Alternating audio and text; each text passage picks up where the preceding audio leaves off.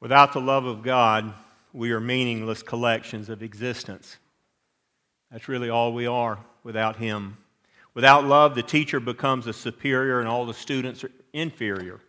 Without love, the mechanic is just another part of the machinery of life with no real connections. Without love, the shopkeeper becomes just a greedy merchant who cares not at all for the deprived patrons, but just for himself.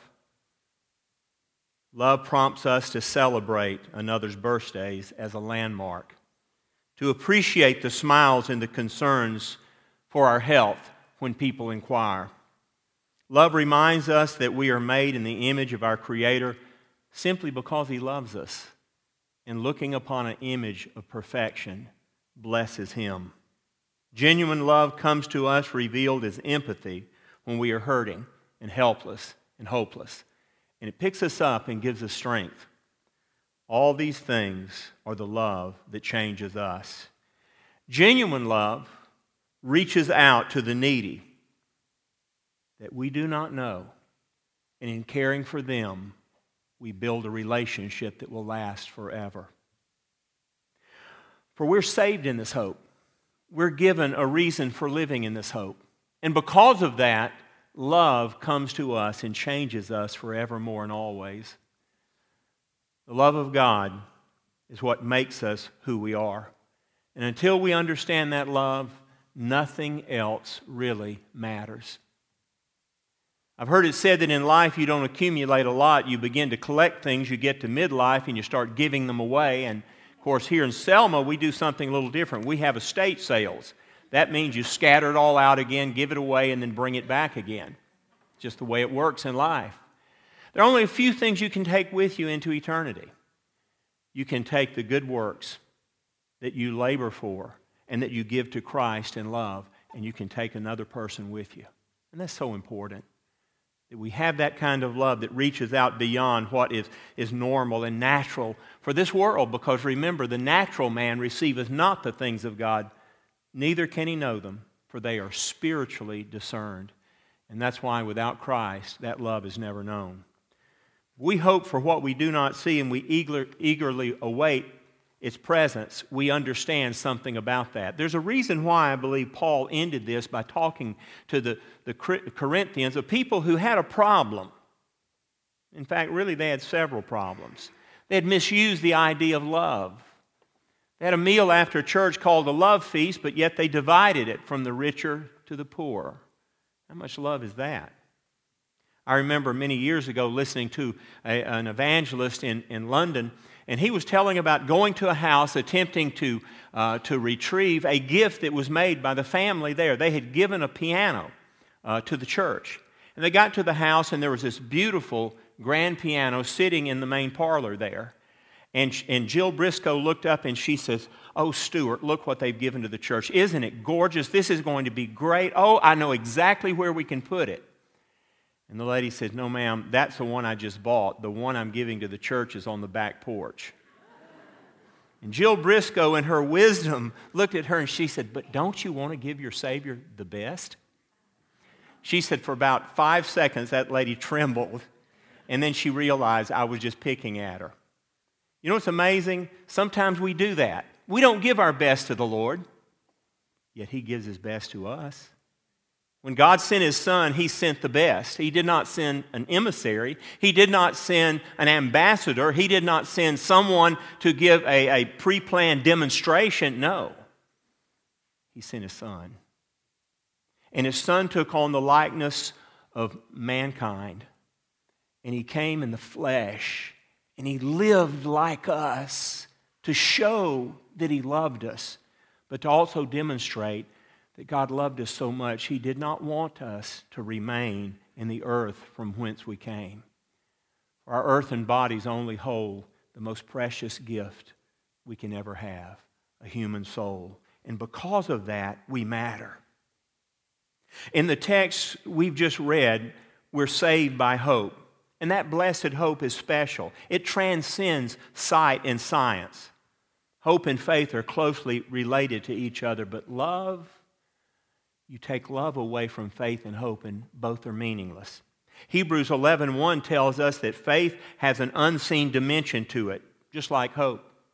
Faith, like hope, has the expectation of what is unseen will become visible reality. But in 1 Corinthians 13, we learn that the visible reality of faith and hope is love. It is love.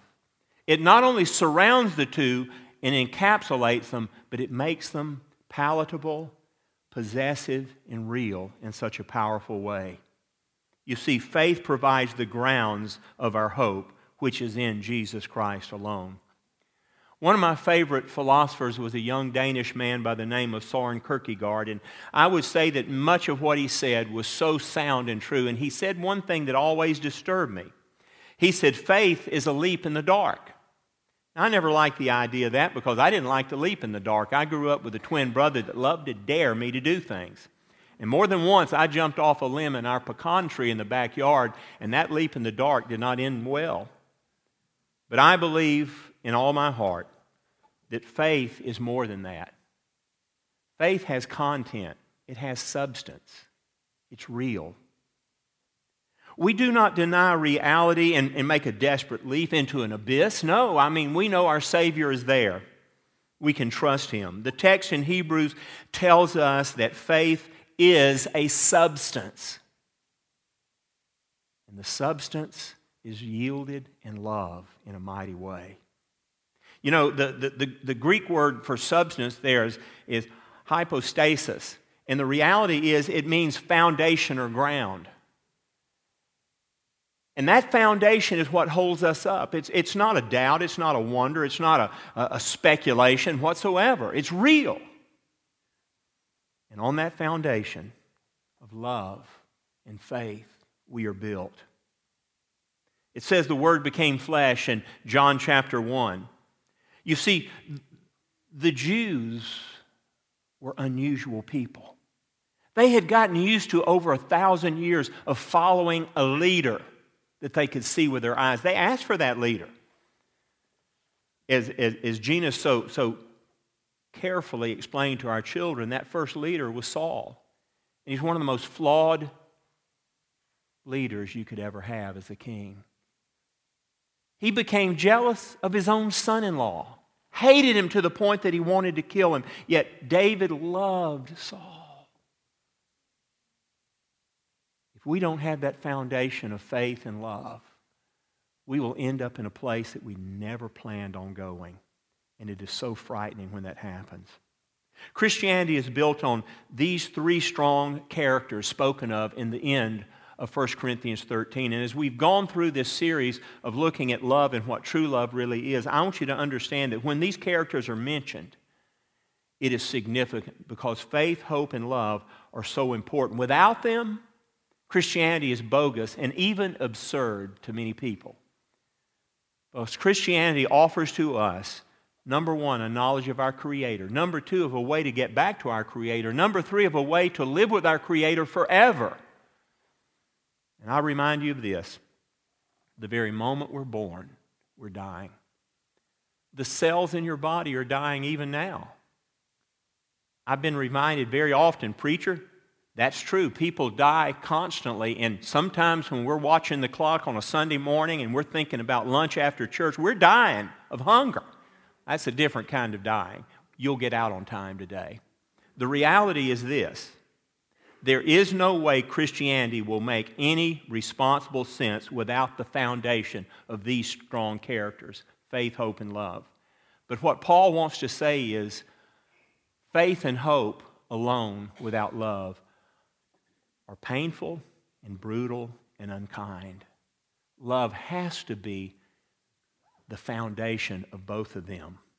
In this passage, Paul responds to the Corinthians' overemphasis of certain spiritual gifts. They were caught up with the sign gifts because it made them look good. He told them something they did not know, that those sign gifts would one day pass away. Or he said, when that which is perfect is come, that which is in part will be done away. And the word perfect there, as I've told you before, is in the neuter gender. It's not talking about a person, because Jesus had already come and ascended back to the Father. It's talking about the one perfect thing that we have in this world, the complete Word of God. And it's telling us that when the Word of God is here completely, you won't need the sign gifts to know what is true and what is right. You won't have to wonder or speculate on the nature of God, for from Genesis to Revelation, you were given an understanding of what that is. This is so powerful and so important for us to understand. And the reality is the sign gifts had been abused by the church in Corinth and can be abused by anyone, because through the nature of love, you don't want to draw attention to yourself. Not at all. You want the spotlight to be on the one that you're loving, that you're giving to, for that's exactly what Jesus did. Jesus did not dress in regal robes. He did not appear to trumpets playing. He walked in very simply and very quietly, and He made a difference that lasted forever, just like He walks into your life. Sometimes in the stillness of a Sunday school classroom, a child will sit there and suddenly the reality of who God is and who His Son Jesus will be in their life comes to fruition. They understand that they're a sinner and their only way of being saved is the gift from Jesus Christ, and it all becomes real. That happened to me in the 3rd grade, and I've never been the same since. Jesus has a quiet way of walking into our lives and making a difference. The Apostle Paul here insists that love is greater even than the 2 other bedrock virtues, and he's absolutely right. What is the true reason for that? We have to be reminded of the importance of love in our life. You know, we can get caught up with what we do sometimes, and we can feel that life is just a sense of duty. I had the opportunity of attending New Orleans Baptist Theological Seminary and receiving a degree from there. I love that school, and we have some folks here that were part of that school. I remember so well, Chuck Kelly not only was a student with me at New Orleans when I started, but he was president when I left.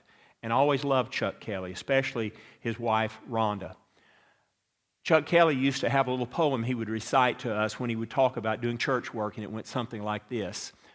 Because his concern was we would just wear people out in the church. We would get caught up in the duty of church and forget about the spirit of love that's in the middle of that. He said, Mary had a little lamb. It wanted to grow up and be a sheep. One day it joined a Baptist church and died from lack of sleep. That is so true. You can wear yourself out serving the Lord. I've got a saying that I always tell people when they come to the church and begin to serve. And it's this: if you come to church any given Sunday and you feel like you've worked and not worshiped, something is wrong. Worship comes first. Service is natural. We want to serve, but don't let that service become a dreary gathering and frustration. Because it's so easy for Satan to pull love out of the midst of that, and we lose our sense of what we're doing, and then we give up. We don't want to do that. There's a saying that goes something like this: to err is human, but to forgive is divine. That's beautiful and sweet, and it's refreshing to hear, to think about, but the reality is, without the virtue of God's genuine love, that's impossible. Forgiveness has to come from a heart of love. It has to. Forgiving somebody, we have to do that because God did not create us to carry around frustration, anxiety, and anger. We can't do that. We're just not built that way. In fact, many years ago, the great psychiatrist and surgeon Carl Menninger said that he believed that better than 2/3 of the people he had dealt with in his psychiatric hospital who had debilitating illness had it because they carried guilt, anger, and bitterness upon them for a long period of time. We can't do that. Forgiveness is not just about releasing the person from that. Oh no, I mean, if a wrong is done, one day the true judge will judge. But what you're doing is you're freeing yourself to go on and to love and to care. And it is possible to love somebody that's hurt you deeply. Loving your brothers and sisters in Christ will help you to live a gracious and faithful life. Nothing should come between us. And the body of Christ can be great and mighty, but it's useless without that love. We've got to have that to reciprocate this kind of love. you must continue to let love lead you day to day. It has to become a part of all that you're doing. You know, we're told that if you bring a gift to the altar to sacrifice, and you had something going on between you and another brother, it said, leave the gift and go. And I'll never forget a young boy telling me one time when I taught 12-year-old boys at Second Ponce de Leon Baptist Church, I said, why do you suppose they said to leave the gift? He said, well, a fight might break out and you tear it up. Maybe that's true. Hopefully, when you go to make forgiveness, you settle it and you leave loving one another and not in anger.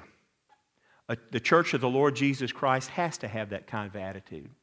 Paul's bottom line in this chapter is that, of course, faith and hope are great, but without love, they will not work, nor will they last. Now, does this suggest that faith and hope are less important of value? No, not at all. Combine these together and you have exactly the nature of what we should be. Without them, we're in trouble. Faith and hope without love becomes selfish investment. And faith mixed with love lets us see a Savior. And hope lets us hold on to that forever through all the storms of life. I'm going to share with you one of my favorite stories about one of my favorite people, and this definitely dates me. Sometimes I listen to music and I'll think, well, I've never heard that before. And my son very often will say to me, well, Dad, you hadn't heard a lot of music. You quit listening to music in 1973, which is about true. But the reality is I live in the past because sometimes things were better in the past. I grew up listening to Red Skelton. I love the fact that he had genuine humor and he didn't have to be vulgar.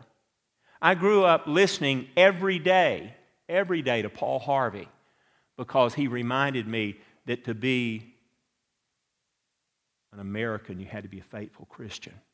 And he reminded me not to look at the darkness too much because it would begin to look back at you. And how I remember that, and I don't need to forget what he said. But I want to remind you of the story of another man I grew up with, Jack Benny, who was supposed to be one of the stingiest men alive. Jack Benny was an amazing person, though. He was so gifted in so many ways. Jack Benny met a young lady when they were in their teens. And he was so shy, he didn't want to go up and speak to her. He was just absolutely terrified. They said that he had that shyness all of his life. And Mary was beautiful, and he wanted to meet her, but he did the one thing that boys back then could do if they could scrape together $1.25. He went to the florist, and he bought a long stem rose, and he gave it to her. He didn't know what to say, but he gave her that rose. And she said, why did you give me that? She said, this is beautiful. I've never had one of these before.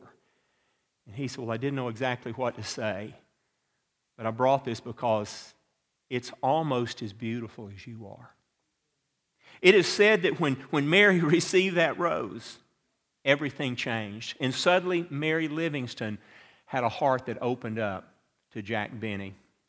They followed each other through life, 47 years of marriage, and guess what? He not only gave her a rose the first time he met her, he gave her a rose every day after that. She received a rose the morning they married. She received a rose when they were on their honeymoon each day. And for 47 years, she got a rose every day. Now, alas, you know what happened. I was around. I remember it well. On December the 26th, 1974, Jack Benny died. And a part of American history died with him because he was a remarkable man. And the day he died, a rose arrived at the house. Mary Livingston had a vase that was gigantic on an entry foyer table. It was a crystal vase, and she would put a rose in and pull one out, the one that was beginning to die. And they said sometimes she had 4 to 6 dozen in there at a time. When that rose came, she cried. And she thought, it's over with. It's ended. But the next day, she received another rose. And the day of his funeral, she received a rose. And the day after. Well, she went to the florist, and she told him, she said, my husband passed away. And I know y'all have done that for a long, long time, but I have to let you know that you need to stop. The man that owned the store, who was quite elderly, walked around the corner and took her hand and said, "Mary, you don't understand. Your husband set up a trust. You will receive a rose once a day for the rest of your life." For one reason: because he loved you. Because he loved you. Mary Livingston lived 9 years. She received 3,216 roses. And then she stepped in heaven and she discovered what love is really about. Dear people, that's what we need to know. What love really is.